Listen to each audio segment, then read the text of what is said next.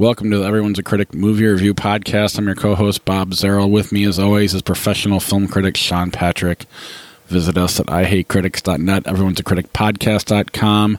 The site is in desperate need of an upgrade. I haven't done that yet because last time I did that, I lost 1 million episodes. So I'm trying to find a way to archive them. So it's not really working mobily, from what I understand. And every now and then it may or may not go down. But I'm working on it. Just know that. We're on Facebook, Twitter, Instagram. CriticsPod is the handle. Like and subscribe at all those locations and interact. Jeff is interacting with us right now on Facebook. More on that later. Yes. We did have some Facebook comments this week that I would like to mention, if that's all right. Please do. Because Josh, our very own Josh, shared with us his top 5 movies of the year. Really? Yes. And I thought, well, I can't, my phone's not going to connect, but yeah, Josh mentioned his top 5 movies of the year, of course, to go with our episode last week of our best movies of the year. Was it a comment on the... Yeah. Yeah, right, commented on the episode. I'll find it while you talk out loud. But yeah, I thought Josh had a good list. Obviously, it indicated that he still hasn't seen Midsummer because it's not on his list. I'm just guessing. On that. But I'm glad to have Josh there and making out. And obviously, if you're a fan of Josh, if you're a Josh stan, he's on our new Patreon only episode, which is our best of the decade. How'd that go, by the way? It went good. I mean, we don't have many Patreon supporters, so. I'm still looking for Josh's comment. Was it maybe it was on the? I thought it was on there. Maybe it's in the group. It's probably in the group. Josh. That's where I should do most of the stuff in the group anyway. You know, I mean, the best of the decade. It'll be coming out to everybody soon. We just want to give the Patreon supporters something first, but I don't think our Patreon supporters, a lot of them even know how to listen to podcasts on Patreon. So, all right, here we go with Josh. Wow.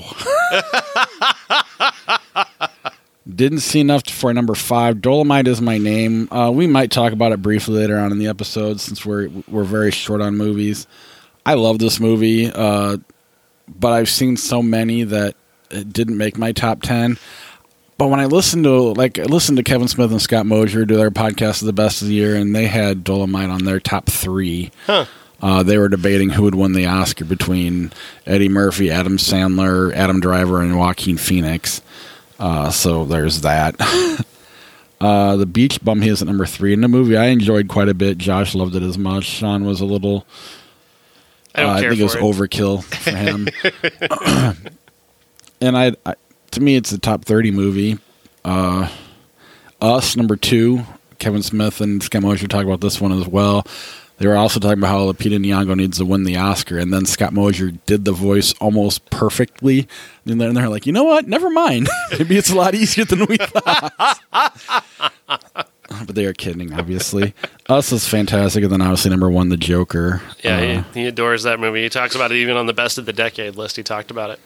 Yeah, and I mean, it's a good movie. People piss me off, though, and A24 just continues to just ruin everybody else's movies.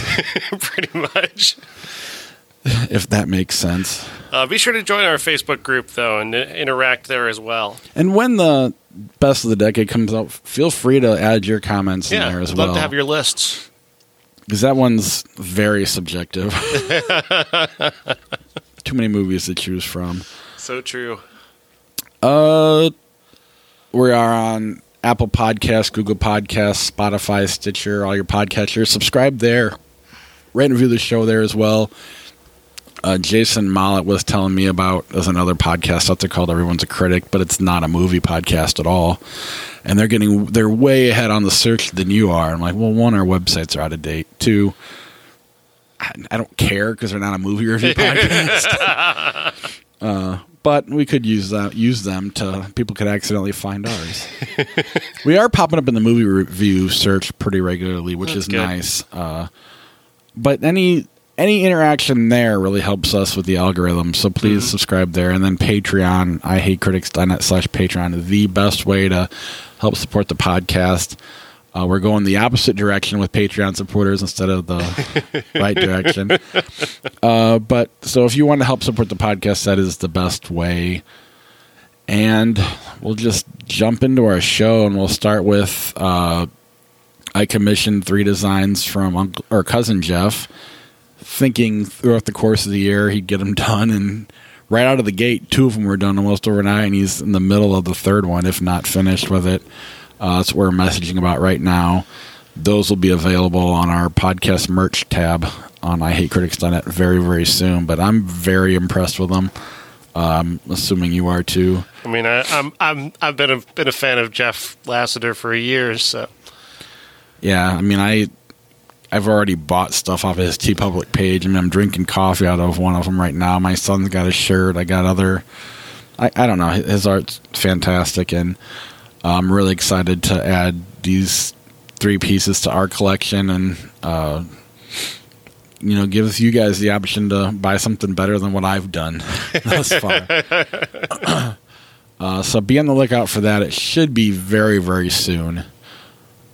What next? Trailers. Quiet Place 2. Yeah, Quiet Place 2. I don't know. I wasn't completely blown away. The time shift kind of threw me, because it starts off as kind of a prequel and then it jumps to being a sequel. So that was a little bit weird. I didn't quite follow what that was about. And now it's kind of going into this whole direction about people are the real monsters kind of a thing. And I'm like, I feel like I've been there, done that before. Yeah, I feel the same. I like the movie. Man is the real monster. Yeah. Isn't that the premise of Bird Box too? Like, come on.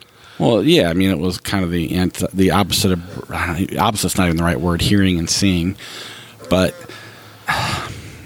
the first one was good. It was scary, but then there was just a bunch of like little things, questions you start asking about it. They got kind of annoying. And kind of the episode title you chose was fantastic, like Silent Sex. Because Josh maybe all 3 of us did. I feel like Josh brought it up, but we all kind of were wondering it ourselves. Like how are you having sex that quietly? Right. I mean, the bed would move.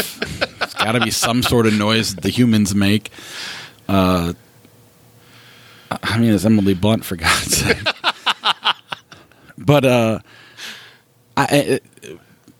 there's just too many more questions than answers. So to me, it was just decent. That's kind of the best I can call it. So I don't need this movie, but it was a massive success. And I guess I'm curious to see how they sequelize it. Is it a prequel or a sequel? I mean, it's a sequel. I mean, but there's a prequel element to it. So they introduce how the monsters got there, I guess, or when they got there for some reason. Which makes no sense, because really, I don't know how you're going to survive that. Yeah. Because really, you made a noise, you were dead within half a second. And that's one of the things that I've been complaining about a lot lately, is odd stacking. I hate when movies stack the odds so much against survival that it becomes like you just can't buy into the premise anymore.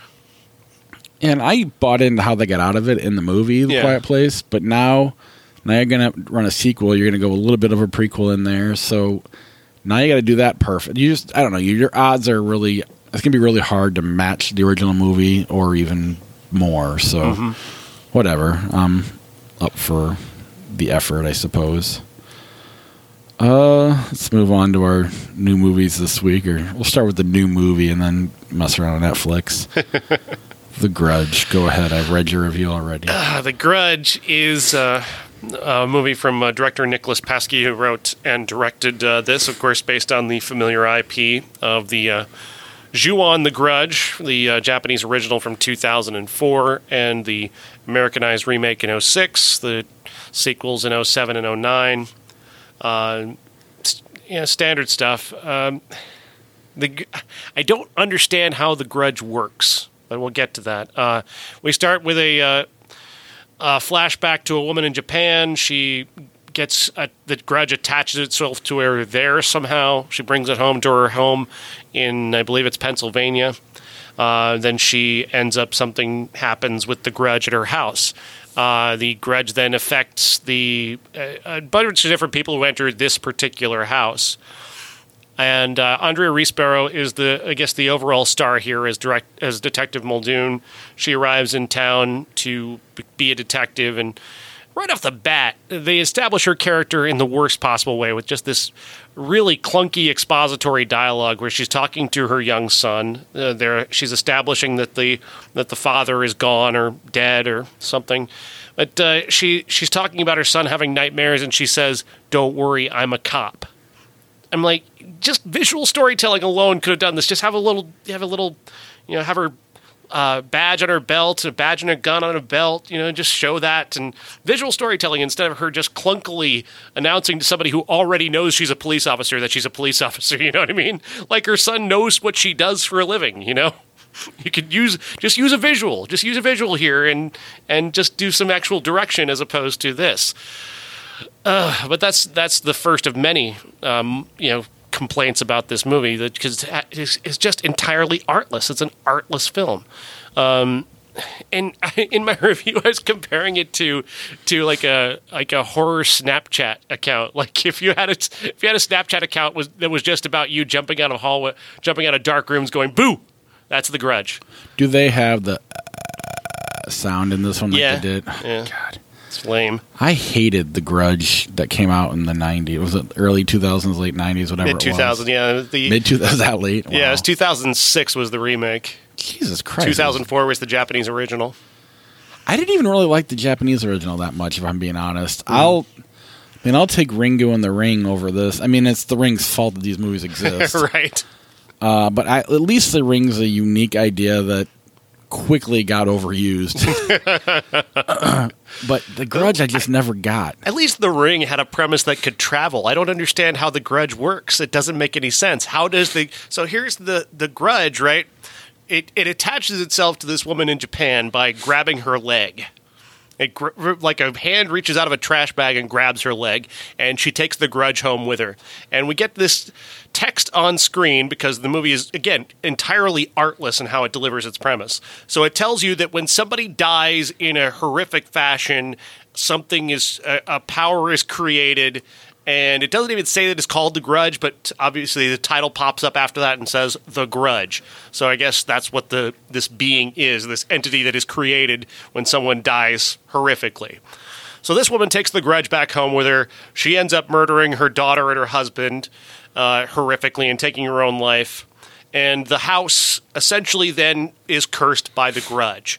But then the grudge attaches itself to a detective played by William Sadler, and he becomes crazy, but he doesn't take it home with him.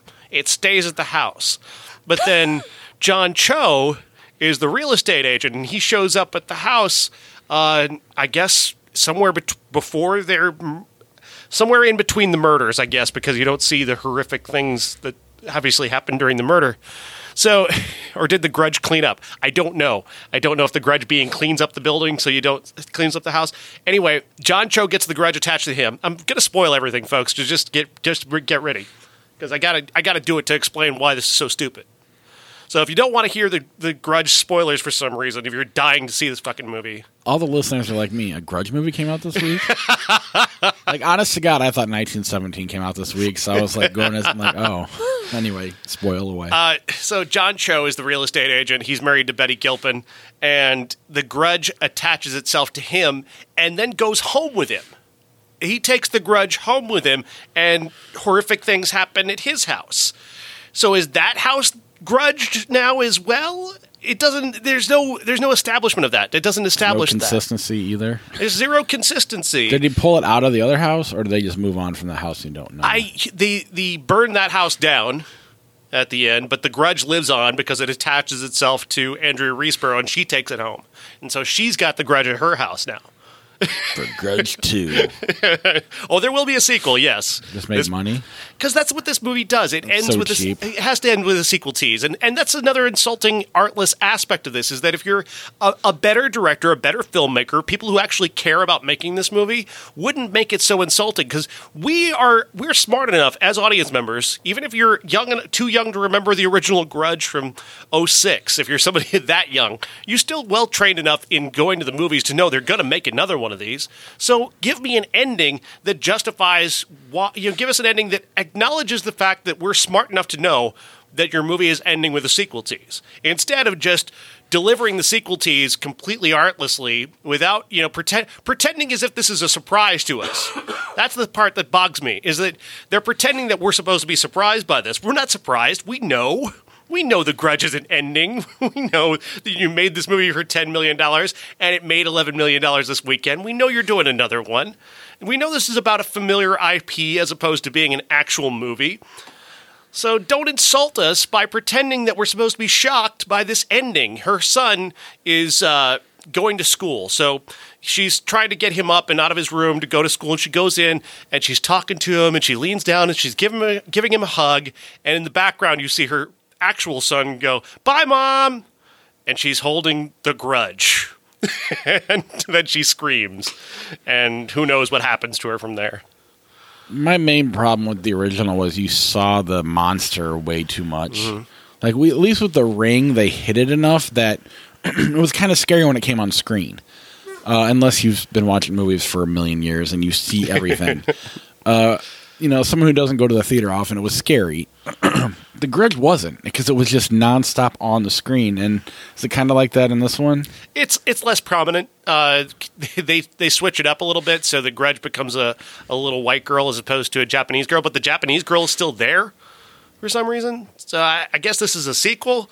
I don't know if this is a sequel, a reboot, a reimagining. I don't know, because again, it's just that level of artless and just here to capitalize on familiar IP. Really, this is just a vaguely familiar IP that people are aware of, and that's why this movie exists. And that's just, it's all just shitty. It's just all so shitty and so corporate and just so slapped together.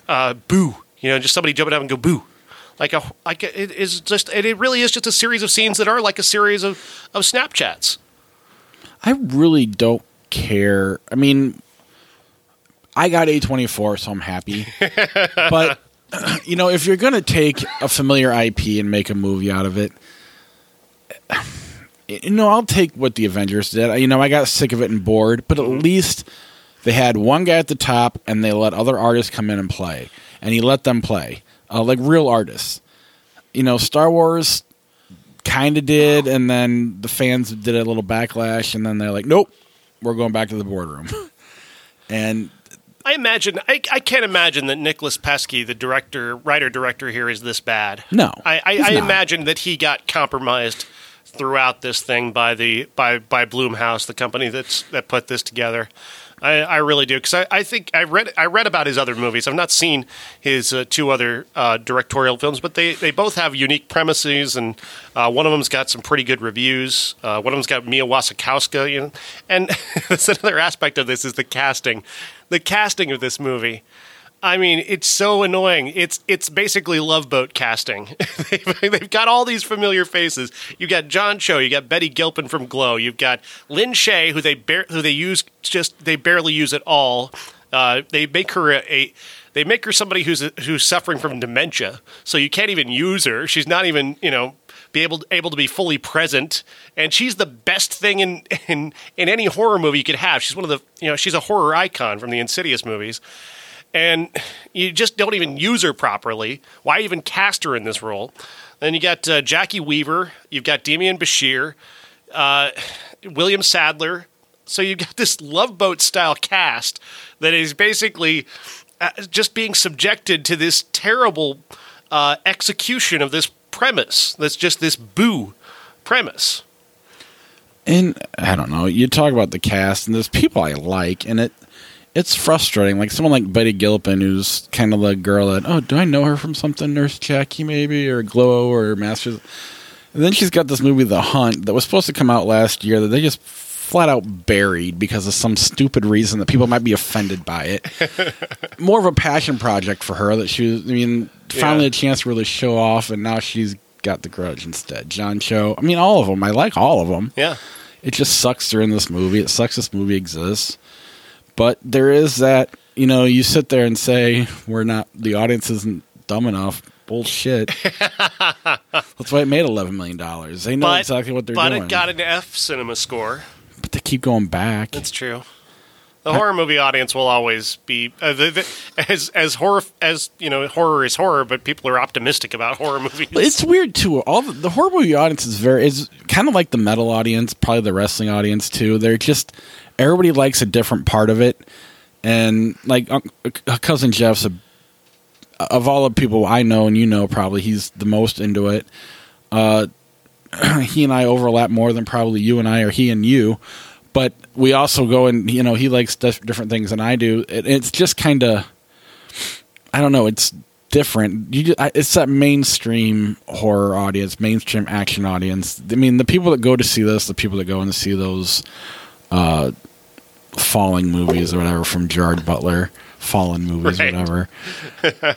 And they like them, and they keep coming back. And again, nothing wrong with that, but it's not for me. And I see. I dispute the idea that they actually even like these movies. I think it's optimism that maybe this time they won't fuck it up. Maybe this time they'll get it right. Maybe this time it'll be good. I don't think they necessarily like them, but I don't think they're that smart either. I think it's somewhere in between. I know some of these people that go to these type of movies, and they're more of they just kind of go completely open-minded and either love it or you're like, oh, it's kind of dumb. But they're also the type of people that say Midsommar sucks, or, I don't know. But that just proves to me that Midsommar is amazing. Right. The fact that there are people who don't like it is the proof of concept that it's brilliant. Right. It's the I'm better than you kind of feeling as a viewer, which I hate having, except for in that scenario.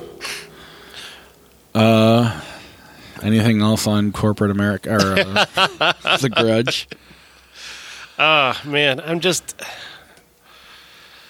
stop making these. I wish they're not going to stop making these. They're never going to stop making these, and Well, and we got a few weeks of. We're going to get a little Oscar carryover, which is nice. Yeah. With Just Mercy in 1917 next week, and then. But you're going to have some IPs in the Bad Boys 3, and then, Doolittle, which hopefully they have, allowed the artists to have fun with these movies and not handcuff them. And then even that Salma Hayek, Tiffany Haddish movie, Like a Boss. That looks like a boardroom movie. It looks brutal from the trailers. It looks just so bad. God, part of me just hopes it kind of Kevin Hart's it and makes a decent watchable movie, but the trailers are not good. No, they're really terrible. But let's move on to Netflix and streaming movies. We'll start with The Two Popes and just kind of talk about what else we've been watching because we've got plenty of time. The Two Popes stars Jonathan Pryce and Anthony Hopkins as the most recent Two Popes. This is based off of a play by Andrew McCartan, who kind of stumbled across the story. He didn't realize just how rare it was that there were at one time there were two popes, which is a pretty rare thing. It hadn't happened in about 700 years that two men were essentially pope at the same pope. Two popes were still alive. Yeah. You had Ratzinger, who was Pope Benedict, and you have the new pope, Pope Francis. And they're two very conflicting ideologies. They see one's more liberal and forward-thinking, and one is very much in the past. And sorry. And those two, the way they clash, and the kind of the interesting conversations that erupt from that. Obviously, this is based entirely on his own invention, right. Andrew McCartan, But it's a pretty great invention. You can imagine these two characters having these types of very intellectual, combative conversations about faith and about approaches to faith and about approaches to Catholicism and approaches to how they see the world evolving. And I really enjoyed that. I really loved the way these two characters spoke to each other, and the respect that that Pope Francis carries for Pope Benedict, even as he finds some of what he says to be entirely objectionable, and how rude Benedict could be to him, but he would take it and just try to push through, and it just shows how it just demonstrates his level of compassion as a person, as a character, and it kind of makes you hope he kind of really like this. I really like the dynamic between the two of them. Jonathan Pryce and Anthony Hopkins really work extraordinarily well together. And Fernando Meirelles gives this a visual luster. He really makes this movie look beautiful. Obviously, he's got a lot of help from this, the settings of Vatican City, however they did that, which is pretty incredible. Right. The settings are spectacular and opulent and extraordinary. You feel like you're in the Vatican at one point, which is pretty amazing. And even though I'm not religious, I can still be impressed by the architecture. Oh, yeah. Has this movie gotten any backlash, or are people liking it across the board? For the most part, people seem to be liking it. Like, my dad loves this movie, and he's a Catholic. He likes to say Christian first, but, I mean, he still goes to the Catholic Church. I found it fascinating. I mean, knowing that it's his own invention, it automatically gets you out of that lane of, well, this didn't happen this way. And so when you're out of that lane, this movie's just fantastic. And God, we both have throat problems today. It's just fun to watch. The dynamic between the two, like you said, mixed with that scenery, it just makes it a really fascinating movie. The idea, I mean, we all know that the Catholic Church has gotten a little more liberal since Pope Francis took office. But there's part of me that's always kind of annoyed by that. It's like, well, you believe what you believe? You can't change the rules, but whatever. I mean, I know it's. I thought they established that pretty well, though, that it's not necessarily a change in the rules per se, because that has changed over. That they did a good job of explaining that it's changed over the course of the beginning. Yeah.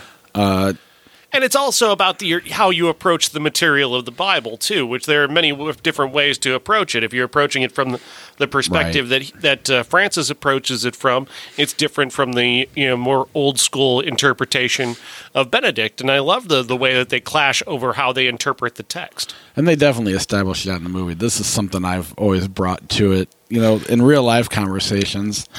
And I've stolen it from other, I don't even know who, maybe it was like Penn Teller or Penn Jillette. I think he was the one saying, no, you're Catholic. This is what you believe. You can't say you're... But no, in the movie, they do definitely establish it. And I think it's just fantastic. Mostly foreign. I guess it goes back and forth between foreign and English. But easy to watch. Fascinating. I highly recommend it if you hadn't seen it. It's definitely worth the watch. Honestly, I know there's a lot of Netflix movies out there that people... like and are pushing out there. And Marriage Story is obviously, I think, probably my favorite, obviously. But I think The Two Popes, for me, is at least right there next to Marriage Story as my two favorite of Netflix this year. And I know that's controversial for some people with The Irishman. I just disagree. I'm not offended by it. They're all good movies. So I would put I don't know, I'd put The Irishman up probably number one, but Marriage, I don't know. It's just hard to, it's all subjective. It doesn't matter. They're all good movies. What else have you been watching online? Anything special? Did you watch the Don't Fuck with Cats thing? No, I've heard people talk about it. Pisses me off. Why? It's fascinating it's three 1 hour documentary episodes. It's fascinating for like two of the movies, 2.5 of the movies. And then you get to the third one, and when you see what's happening, you're kind of like, that's kind of dumb. What's the premise? Basically, these, those videos on YouTube and Facebook of like cute things cats and this and that. Cute things cats do and cute things dogs do and people falling and stuff that you laugh at. Yeah. Well, all of a sudden this video of cats being tortured was starting to... They're like putting it in a vacuum sealed bag, and they're showing most of this video, and what they're not showing, you're hearing. So it's effective. Don't get me wrong. Wow. Well, these people on Facebook decide they start this group and try to find out who the person is, so they can stop them and get them arrested. Well, it's the internet, so where could they be? Well, they're really they're analyzing this video frame by frame. They narrow them down to like Toronto or Montreal. They call the cops, and the cops are like, "What?" And we kind of hang up on them. Over the course, I mean, I don't know. I don't necessarily want to spoil it, but eventually he starts killing people. Oh, wow. And they've known who this person is from the get-go. They found him as a cat torturer, and so now the cops are after him for real, and they're jumping from Russia to France to Canada to the U.S. This is a documentary? Yeah. Wow. And it's a true story.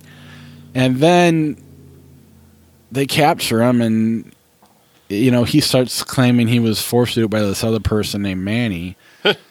I'm just, at this point, I spoiled everything, so I might as well. Basically, he was such a fan of Basic Instinct, he starts creating... the way he kills the person is the same way Catherine Trammell, like he's straddling the person and he's stabbing him with what looks like an ice pick. It's not. When he gets arrested, he asks for a cigarette. He's crossing his legs and uncrossing it. And I don't remember this, but apparently Catherine Trammell keeps referencing this guy named Manny. And then at the end of the movie, they're like, well, he just wanted us to watch him. Maybe we're the problem. And then they look at the screen and goes, and so are you? I'm like, no, fuck you. You made this movie. You're the problem. Yeah, you're right. You were watching him, and they're making it all about these people could have caught him if the people taking him more serious early on. And they turned it into this whole thing about it's your fault for watching it. And watching it, one, you weren't presenting it as something like that. Right. But watching it was how you caught him, so isn't that a good thing? Well, not really, because that's not how they caught him. Okay. They caught him because he killed somebody. People. They caught him, the internet people, but nothing came of it. Yeah. Because they're just all fat slobs in their house. I mean, they literally are, and they never leave. So they just sit there and they're doing their best and whatever. But the guy just wants attention. And somebody's going to turn this into a terrible thriller. Yeah, I was really... This sounds like The Watcher or The Bone Collector of the future. Jesus Christ. I'll be honest, after the first episode, I was like, well, that's interesting. And you keep building in, and then as soon as they introduce Basic Instinct, you start to just roll your eyes a little bit. And then when they try to make this big statement, we need to stop watching the news and this kind of... Well, no, they need to really work on the way they report the stuff, because that's really what the issue is. And I don't know, just very, very disappointed. Yeah. To watch the Kevin Hart thing. He's got a little documentary out about the last year of his life, or maybe it was a little longer than that, where he cheats on his wife, that was big news. Maybe it was over a year ago. Huh. The whole, the Oscar stuff all pops back up. It was pretty fascinating. Huh. It digs into that argument of, something he said 10 years ago. He's a different person now. Everybody wants him to keep apologizing for it, and he wants to just move on. And they really dig into the argument of why he should and why he shouldn't, and that's just fascinating, really interesting. Mm-hmm. But I don't know. And then Dolomite, we've never really talked about on the podcast. Did you like Dolomite or not really? I'm kind of I'm okay with it. It's good, and Eddie Murphy's really good. I found it really broad. I thought the movie was very broad, and that's fine. There's nothing wrong with that. It's just it doesn't connect with me as any kind of really like great movie. It's a fun kind of entertaining movie. To me, it was like The Disaster Artist light. Yeah, kind of, but good. It's a solid movie, and Eddie Murphy is really great. He's very entertaining. I don't quite connect with what people are finding in terms of depth with this movie, because I don't really find much depth in Rudy Ray Moore. I guess I connect with that part of it. I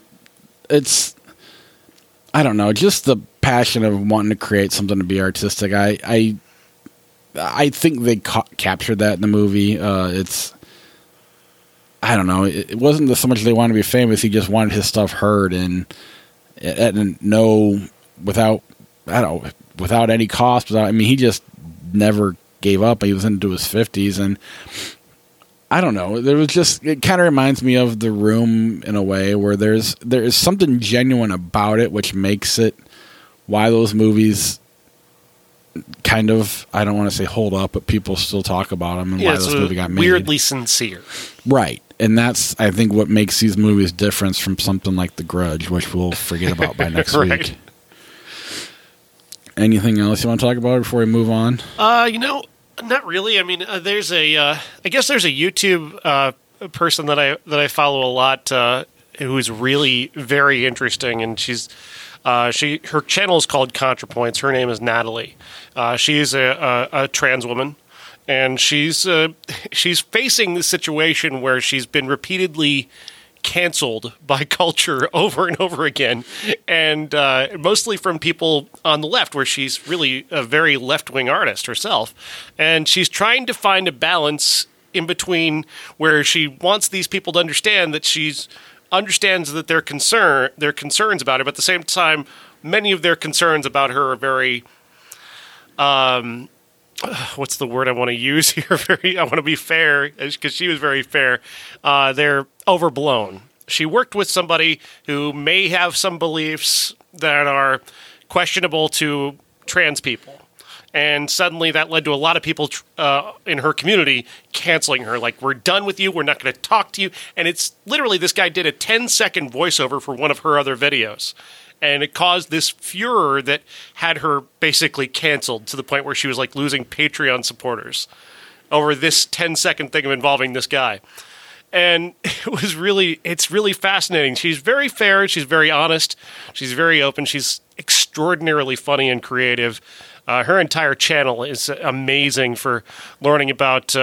She does a lot of things on fascism and anti-fascism and exploring the right and kind of refuting them, but also lots of really fascinating things about trans culture and helping people to understand trans people and pronouns and how to speak to them in a way that demonstrates that you care. And that's really changed the way I see the world a lot. And so I really appreciate her a great deal, and Natalie's amazing, and everybody should be watching her videos. The channel's called ContraPoints on YouTube. It sounds very interesting, and not to get totally off track, but the whole, to me, the cancel culture isn't as bad as we're all blowing it out to be.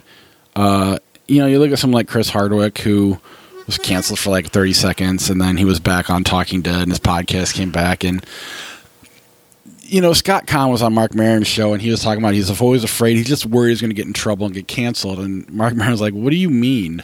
You're not going to accidentally say the N-word on the show, so you're going to be... aside from that, there's nothing you can really say that's going to get you canceled. There might be a discussion that happens. You may lose Patreon support or something. But that discussion is really where we need to get, and that's where we're at as a culture. I don't think we need to be afraid of being canceled as much as it's been blown out to. Kevin Hart is a perfect example. We were just talking about it. Yeah, he had that little shit in the social media, but his movies did great. The upside didn't suffer at all. Bryan Cranston dropped out of promoting, and it still did good. So Louis C.K.'s touring now, and there's nothing wrong with that. This is a place for you to learn from your mistakes and have that discussion. And God willing, he has. I have a friend who went to one of his shows, and that's all he talked about. It sounds like he has. He's not showing his dick to people. No, he's good, not, and he's not playing the victim either. He's not. That was kind of the main thing that.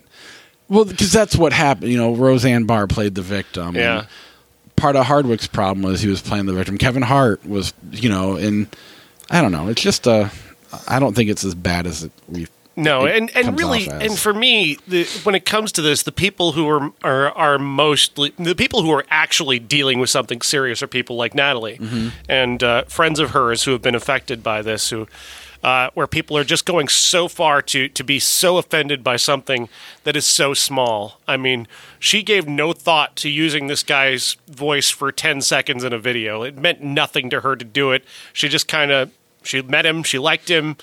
He's a figure in the trans community that's been there for a long time, he's old, so he's got some old school kind of opinions that can hurt people's feelings. He uses the wrong pronouns. He misgenders people, and that offended a good deal of people. But for people to say that she should be canceled and done and not be able to do her job, she's been in a spiral of depression for 2 months because of this, all because of 10 seconds of audio. It's ridiculous, the level of attack that she faced. And she is so much more vulnerable than somebody like Ricky Gervais or Kevin Hart. Because she's in a situation where she's supported by Patreon and YouTube, and it could actually have an effect on her. She's like middle class as opposed to, upper class. And it's cool that she's having the discussion and going through it. And, it sucks that she has to go through the depression part of it. That's the worst part, and it sounds fascinating, really. It really is. It truly is, and she's just incredibly intelligent. So go check that out. ContraPoints on YouTube. Ladies and gentlemen, this is the main event for the linear, legitimate, and universally recognized, undisputed classic. Hang on, for mentioning ContraPoints, we've been canceled. I'm sorry. No such thing as canceling. You can't cancel us. That's one of my favorite comedians, Jim Florentine. He's like, I don't got a show, so I don't. What are you going to cancel me from? He wrote a book called "Everybody's Wrong Except You," and in a way, that's kind of how you should look through. I mean, everybody has their own opinions on. I don't know. It's just fascinating. Yeah. Anyway, Zodiac. Yes, David Fincher. It's with, of course, Robert Downey Jr., Jake Gyllenhaal, an amazing cast. Mark Ruffalo, Anthony Edwards. Anthony Edwards, an early theme of this show this year for some reason.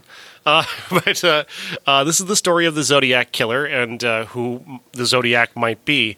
And it takes you all the way back to 1968 when the killings first maybe kind of started, or at least came to people's attention. He may have been killing before that, which is something that we'll learn along the way. But the Zodiac kills a couple in a car and begins to then taunt police by contacting them and telling them what he's doing and giving tips about, oh, well, I might do this, I might kill this people, I might kill people this date, and it becomes this thing between him putting these puzzles out that people are solving, and it becomes an obsession for several different people. And Fincher is amazing at portraying obsessive personalities. You see that in Fight Club, you see it in Seven.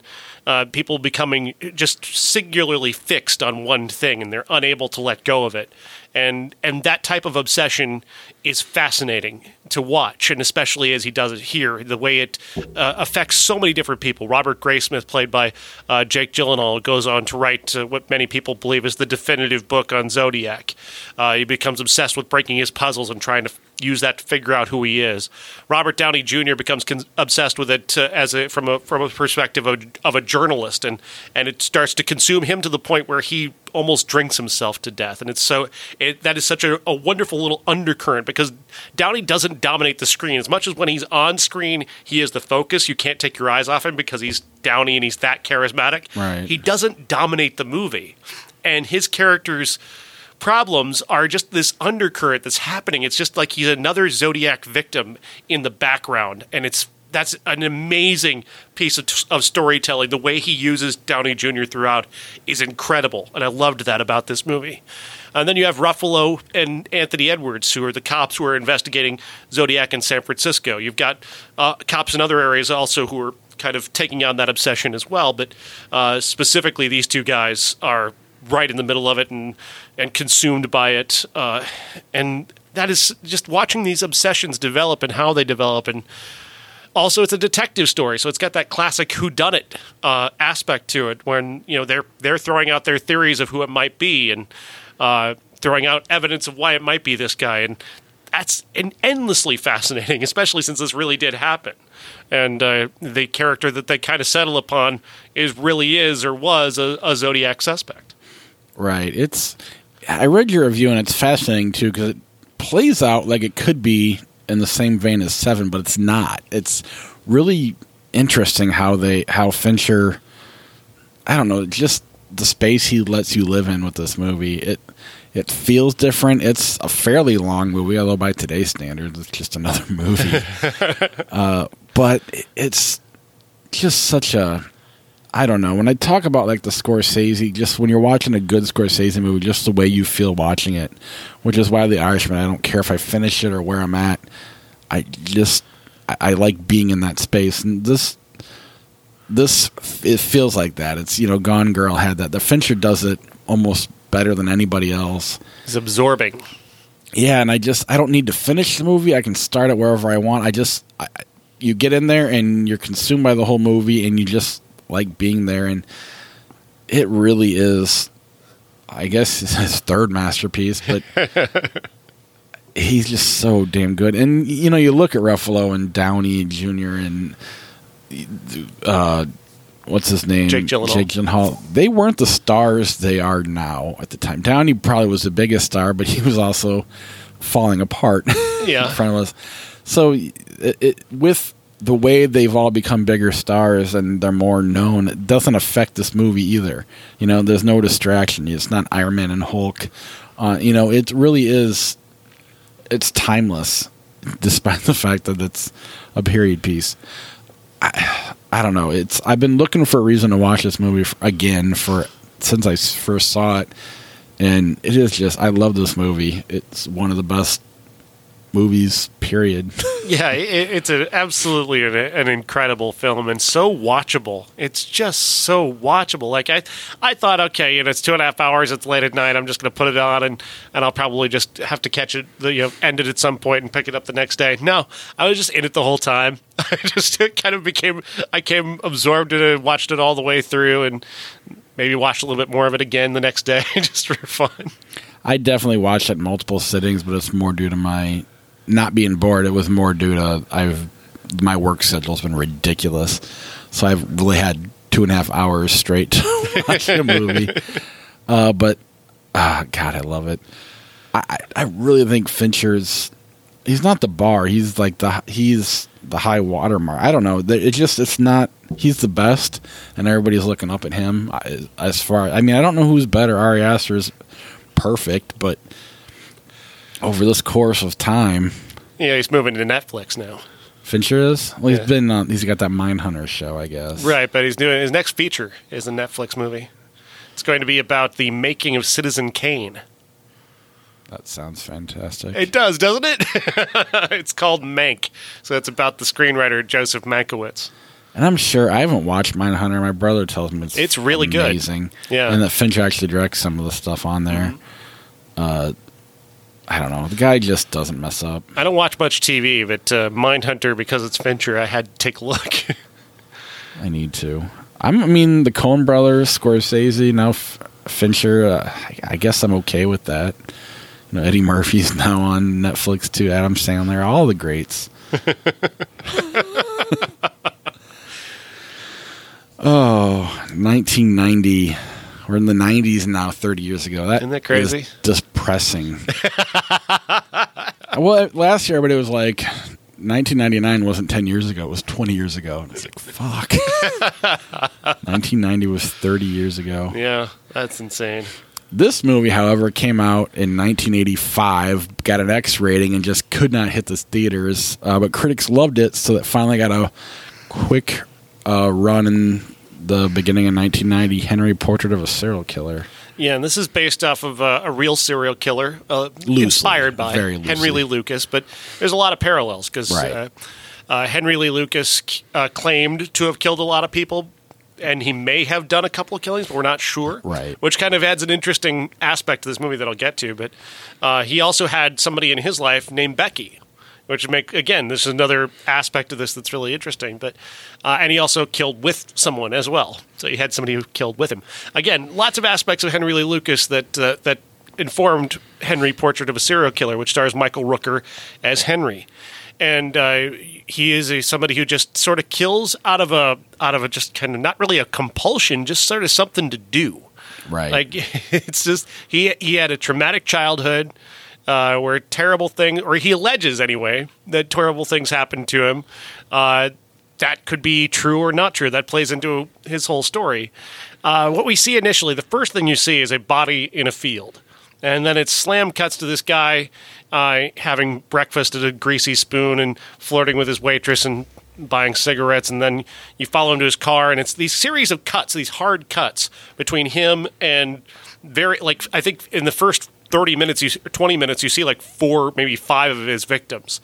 You don't actually see him kill them, though. Right. There's no actual, you see the aftermath of what he did, but you don't actually see the killing. And then you'll maybe hear on the background, you'll hear what it sounded like as they were being killed, which is a very interesting way to do this, because it puts the murder in your head.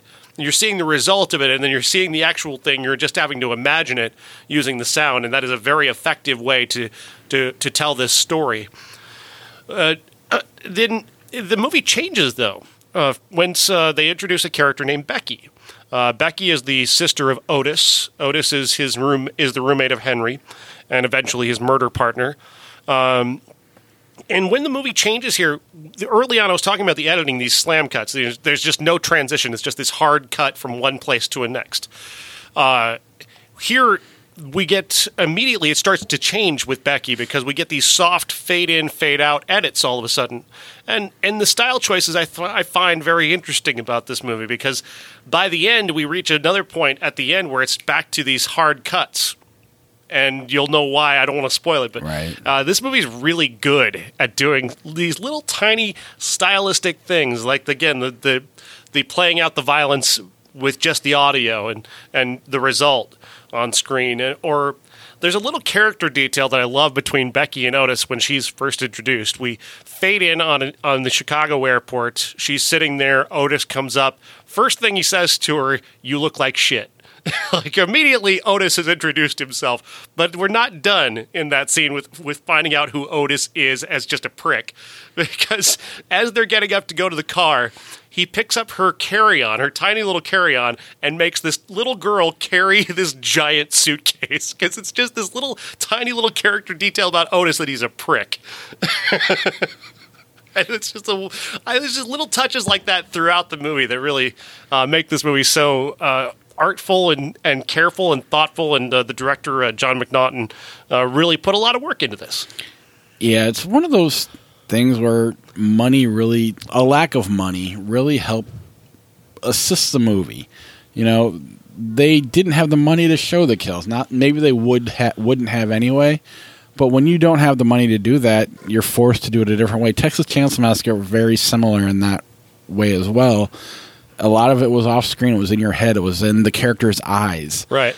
This is more subtle than that. Until maybe the midpoint when they do start showing. Right. But it just, I don't know. I like the way, just the indie guerrilla feel this movie has, aside from the movie itself. I mean, the movie itself is just fantastic, but that whole independent feel that this has, just, I don't know, it elevates it that much more for me. To me, this is one of the most terrifying movies ever. That scene where they're watching back what they just did, just kind of nonchalant. It's just so real, and it's something that I can't wrap my head around. Or, you know, when you watch Jason or Freddy or any other serial killer, you just kind of take it for granted. It is what it is, and you imagine yourself in this playing the video game, but you just can't put yourself in the head of these guys, and that is just so effective. I don't know. Stylistic, returning to the style points again, and this is something that's been nagging at me until right now as I've been thinking about it. Part of what Henry Lee Lucas did after he got caught, the real killer, was that he kept confessing to various different murders that he likely didn't commit. He was just he loved confessing to murders. He liked the attention. there's a style choice in here that kind of alludes to that in a way, in that the deaths that we see, or the stuff that we see that is just Henry, may not have actually happened. Right. And that comes from the soft focus and the floating camera that are looking at these victims from a sort of a God's eye perspective, floating around them to reveal them as if they were a dream or something, an imagination. It's not until he and Otis kill together that we actually see a murder. And that is kind of part of the Henry Lee Lucas story as well, is that he's confessed to all these various different killings, but the ones they can actually prove are maybe the ones he did with somebody else, where we have some information to demonstrate that, yes, he actually did this. Yeah, it's that. I'd imagine that was intentional, but even if it wasn't, right off the bat, they established that he's not a reliable narrator, and he's not really a narrator, but there's, he did go to jail for killing his mother, the character in the movie did, and I don't remember how Otis said he killed him, but Otis said that he beat her with a baseball bat, but then he said that he stabbed her, but then he said he shot her. In the same story. In the same story. So yeah, there's which again is another one of those allusions to the Henry Lee Lucas story. Yeah, and it's too weird because, what's his name? Michael. What's his? Oh my God. Michael Rooker. Michael Rooker was nobody when this movie came out. By the time it got released in 1990, it started to have a little bit of a success, and now he's cleaning it up at the horror cons from The Walking Dead and Guardians of the Galaxy. Not to mention Cliffhanger. Can't forget Cliffhanger. Did you recognize Otis? Yes. House of a Thousand Corpses, Devil's Rejects, and other things he's done as well. And Becky looked like she was on Roseanne. She wasn't, but she kind of she looked like, was it the character Becky on Roseanne, the older one? Yeah, it looked just like her. Kind of. Yeah, a little, but I don't know. It's not an entertaining movie, but it's very artful, and it's free on Amazon. So if you haven't seen it, it's worth checking out. It's disturbing. It's horror for sure. There's no doubt about it. Oh yeah, it's not fun horror, and it's Roger Ebert made a good point. This movie got punished because it was so effective. Yeah. Meanwhile, Freddy and Jason are out there killing naked people right and left, and they're getting rated R. This is getting an X. That doesn't make any sense. But did you know there's a sequel? Yes.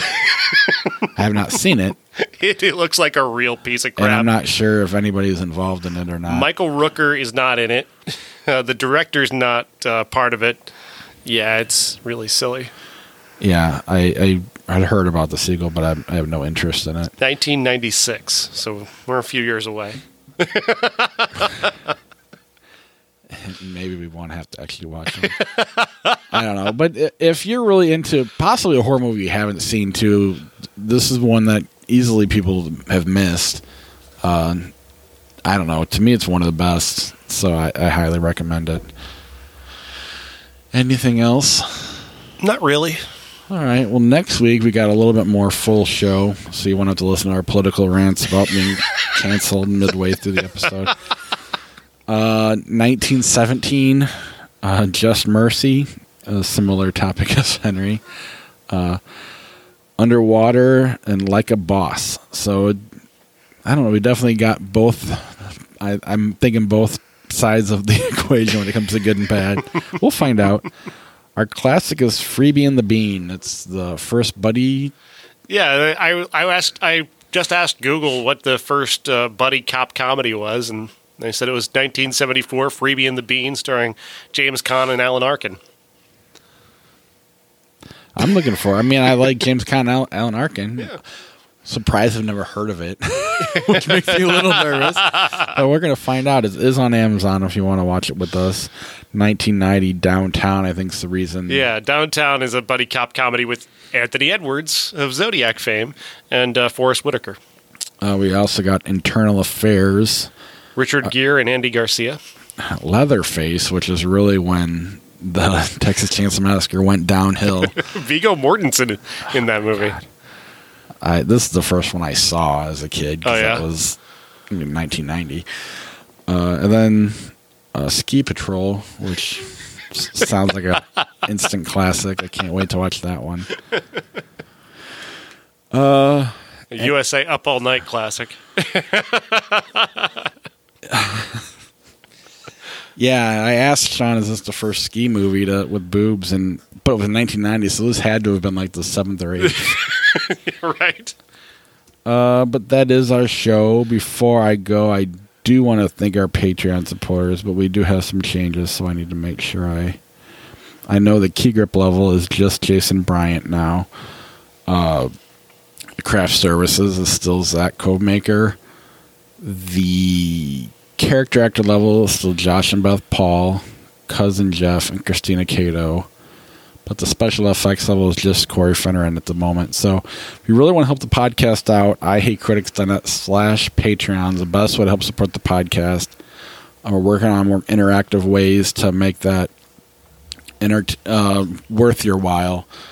And there is ways to listen to, like, you can use the feed from Patreon. It'll go right into your phone, no matter what app you're using. You just got to put the URL in, and you'll get access to things people otherwise don't. We have been being nice and releasing everything, but eventually we'll do an episode and be like, just Patreon.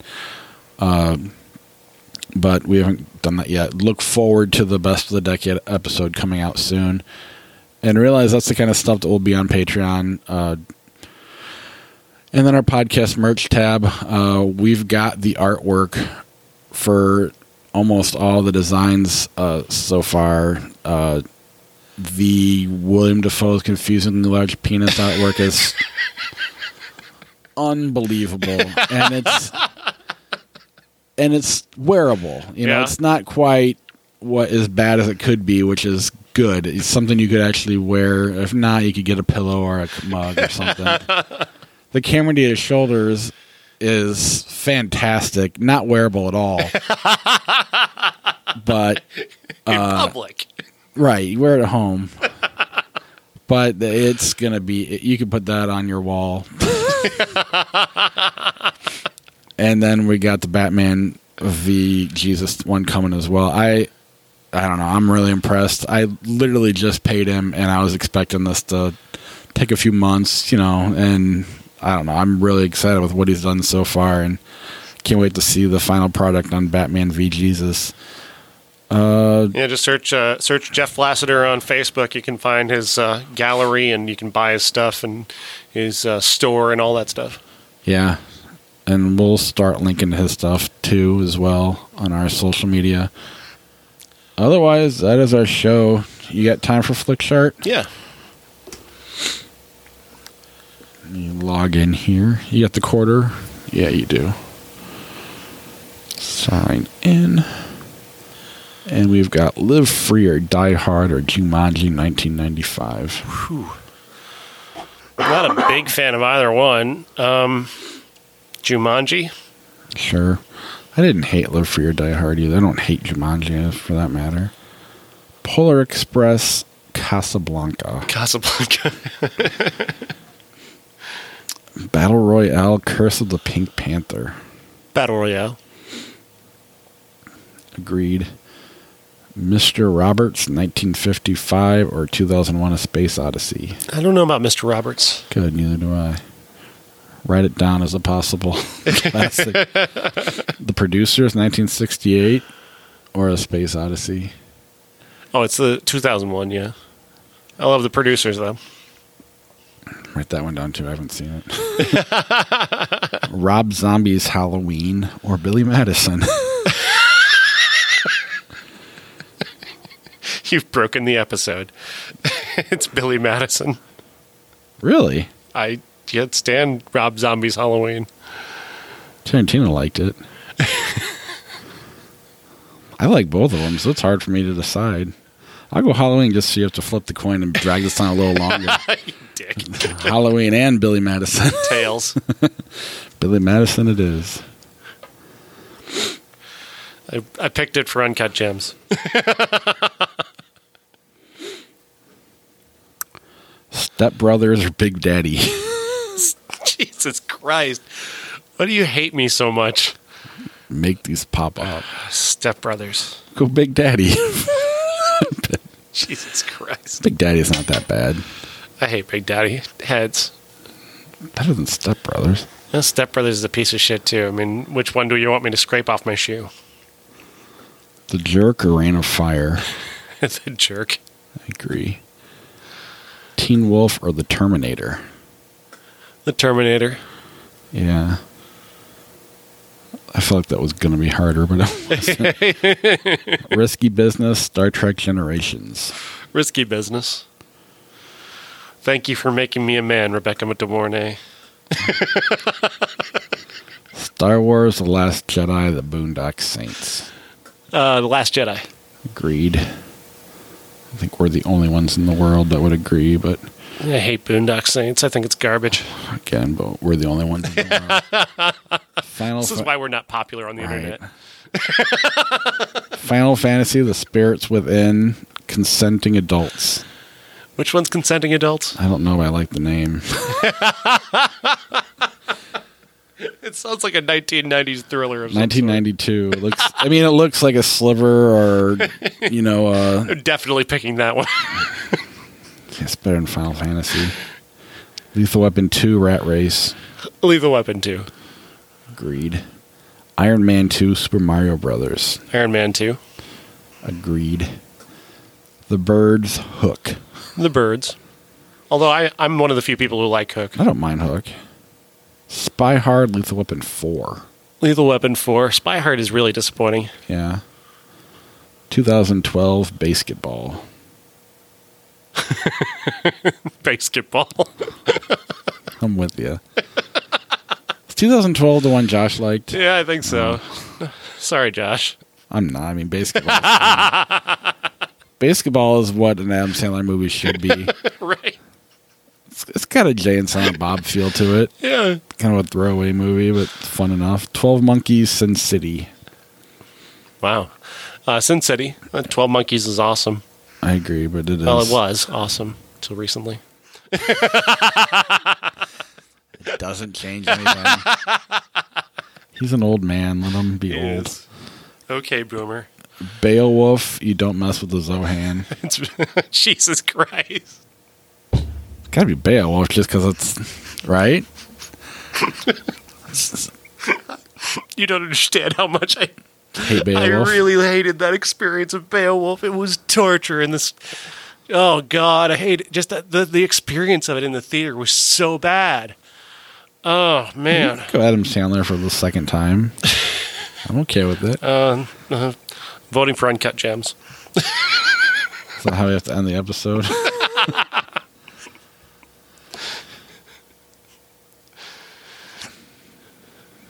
Girl Interrupted, Grease. Girl Interrupted. Yeah, I like that movie. 2012 Hot Shots. Hot Shots. Rango, Chloe. Rango. I love Rango. Shrek, 7 pounds. Shrek. Good. I was worried. I hate 7 pounds. Resident Evil Extinction, 1 hour photo. 1 hour photo. Arachnophobia, The Evil Dead. Evil Dead. That came out in 1990. Ooh, this is tough. Whiplash, A Crocodile Dundee 2. Whiplash. The Name of Rose, 1986. No idea what that is. Or Get Shorty. Get Shorty. The Score, Secrets and Lies. Secrets and Lies. But it's De Niro and Brando. Adaptation. You know the story behind The Score, right? With Brando's behavior on that one. It's directed by Frank Oz. So he didn't respect Frank Oz at all. But like he doesn't respect any director. He was such a dick, though. And Brando was so specific about not being shot. I guess he just didn't want the bottom half of him on screen for some reason. He would show up on set not wearing pants. Oh, yeah, I heard specifically, that. So Frank Oz had to shoot him in a different way. Yeah, I was listening to... Because Eddie Murphy's been on a press tour lately, and Brando asked Eddie to come over to his house because he wanted to talk about, I think it was 48 Hours or something like that. And he delivered a line to Eddie Murphy. He had said it back to Eddie Murphy, like, you were so fantastic. And when you said this line, and he said it, one, it had the N-word in it. And two, he didn't say it like Eddie Murphy said it. But it was Brando. Yeah. And Eddie Murphy was just fascinated. Then when he made that movie Life or whatever with Martin Lawrence, yeah, he really wanted Brando in it. And they were like, you think Brando would have done it? And he's like, it was the point in his career. Brando just wanted fuck you money. And all I had to do was pay him and he'd do it. But they didn't want to pay him. I remember Edward Norton telling a story about the score where, he's an up-and-coming actor, and it's De Niro and Brando, and, they're sitting there in the same scene. Brando's not wearing pants, and De Niro falls asleep. He's like, these are the two greatest actors of the last two generations, and one's sleeping and one's not wearing pants. It's a good ending spot, too. Adaptation or Little Nicky? We've ended this episode 7 times. Of course, it's adaptation. Have you heard this new podcast, by the way? There's a new podcast out there. Nathan Rabin has changed his podcast now with Clint Worthington. It's now called Travolta Cage, and they're comparing the movies of John Travolta and Nicolas Cage chronologically. I'm trying to wrap my head around that one. It's fascinating. This week it's Grease versus the Cotton Club. I mean, obviously the best movie between the two is Pulp Fiction. Yeah. But then after that, I mean, Nicolas Cage made some weird movies. Raising Arizona's in there, obviously. Leaving Las Vegas. Mandy. Adaptation. Nicolas Cage wins. I mean, I haven't seen Saturday Night Fever, so you should write that one down, too. Oh, yeah, we should do that one. Another classic. Saturday Night Fever is pretty amazing. Carrie. Carrie's good, but he's just an extra, really. He's more than extra, but not much more. I don't know. You could go on and on. Broken Arrow? No, I'm kidding. That's Face a joke. Off. How do they decide that one is going to be fun? Like, how do you decide? Do you just decide who was better in the movie? Part of me wants to watch that again, too. I mean, I remember the first time I saw it, like, there's clearly, like, a fat stunt guy for one of them, like, right with a beard. They'd even try to hide. Right. It's almost like Hot Shots or something like that. Like, right off the bat in that movie, if I'm not mistaken. So during the airplane escape. Yeah. Yeah. You know exactly what I'm talking about. But at the same time, they do a really good job of playing each other. Other than the idea of looking normal if you pull your face off and put on someone else's. I want to see a remake of that taken seriously. I want a YouTube video of Nicolas Cage saying "I could need a peach for hours," crossed with "Can you call me by my name? Call me by your name." Jesus Christ!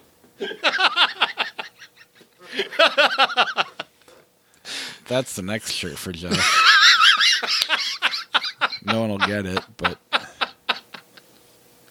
why would anyone think of that?